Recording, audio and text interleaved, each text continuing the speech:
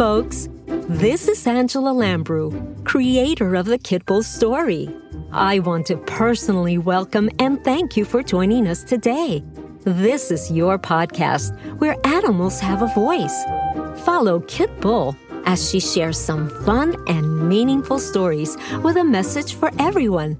Now sit back and enjoy the episode.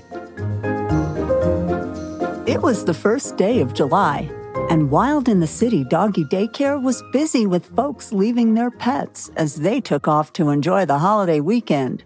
Kit and Rose felt the excitement too, but were also preparing for the fireworks and the unexpected. Rose shared her thoughts with Kit as she lovingly scratched her head. Kit, how are you this morning, my beautiful sweet girl?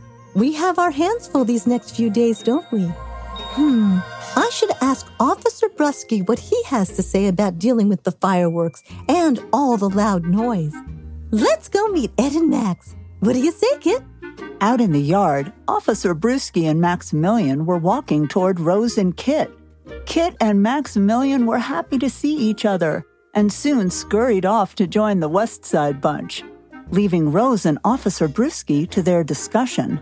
I don't know, Rose. It's a hard question to answer, but every 4th of July it's a challenge for us cops. But I do know that the vets are imploring for an end to the nightly outbursts of fireworks, and they say that the loud blasts could cause more than just anxiety for pets, and that it could be fatal. It's sad how inconsiderate revelers are, that they don't stop to think how much noise affects animals, and not just dogs. Birds, farm animals, and cats get seriously stressed out too. Did you know it can affect a cat's bladder, making them unable to urinate? And 45% of dogs have a serious phobia about fireworks. It's not just fireworks, but practically any loud noise. Rose continued her conversation with Officer Brusky on the effects of noise on pets. Meanwhile, Kit and Maximilian were at a meeting with the West Side bunch, discussing the same topic. Hey, I don't know about you, but what's worse, hearing the fireworks or getting drugged and not being able to respond? You're being attacked either way. But guess what? Mumsy dear thinks it's just fine. She don't know I spit the pills out. But hey, guys, don't rat me out, okay? Yeah, and for me, it puts me in a panic big time because I don't know when or where the bangs are coming from. It's an attack, like you said, Lucinda. But then, Pops dresses me in a hoodie and this weird vest to calm me down. Ugh. I just don't get it. Because now, I got anxiety and frustration at the same time. Go figure. Hey, where's Hercules? Guys, Milo won't be joining us today, and Hercules isn't feeling well. I just hope his dad didn't put him on extra medication so he won't freak out from all the noise. Rose says it's really not a good idea to use drugs to deal with our fears. Instead, it's best for us to be in a place where we feel comforted, secure, and loved. Doesn't that sound better? I had a friend that lost her hearing when some kids were blasting nearby. That's why, when it's really noisy outside, my mom creates this beautiful ambiance with calming incense and plays classical music to drown out the firecrackers. She has wine and dark chocolate, and I have French biscuits and sparkling water. Well, it could be pleasant. Just saying. Give me a break, Miss Beaujolais, Lady Godiva in a lake. Look, it ain't a party for any of us, okay? Some of us get very nervous. It's traumatic, see? Some of us get hurt. Some of us get lost. Some of us never get over it or make it through the night. The bombs bursting in air gives us a terrible scare. You got that? That's right, Squirt. It's even worse when you have to spend it alone, though. It makes you super edgy, scared as heck, and confused. One time, as I was going home after a walk with all the loud pops, I just bolted. I was dazed, didn't know where I was. Dude, I couldn't deal with it. Then I got yelled at for cutting out. Okay, everyone. Chanel is just expressing herself. Let's be nice. And sorry you experienced that, Chester.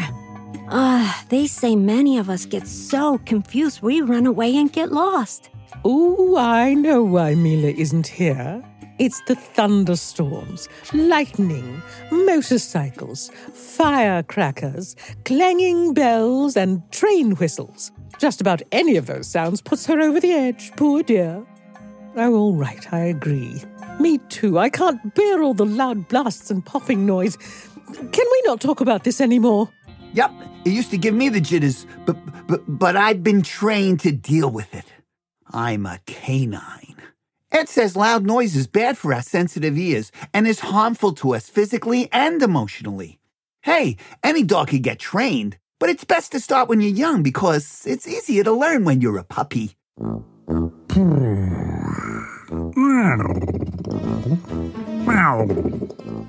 I thought I heard you guys gabbing away about loud noise.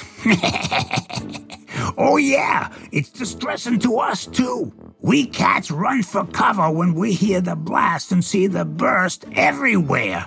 It really freaks me out.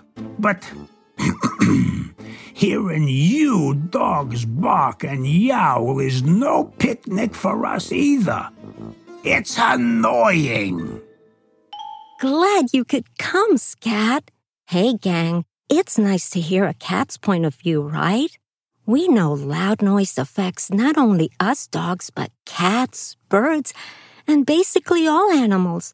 Because our hearing is so much more sensitive than humans, we need people to understand that and to be responsible when it comes to loud noise around animals. What do you say, guys? They were all in agreement. Kit, the West Side Bunch, Maximilian, and Scat continued their discussion about holding humans responsible for the ill effects noise has on animals. Rose, on her part, urged her clients with a sign on the front door that read, "Please be considerate of animals around loud noise and fireworks." Join Kit and her friends on the next episode. By the way, we'd love to hear from you. Please leave us a comment, a review, or both.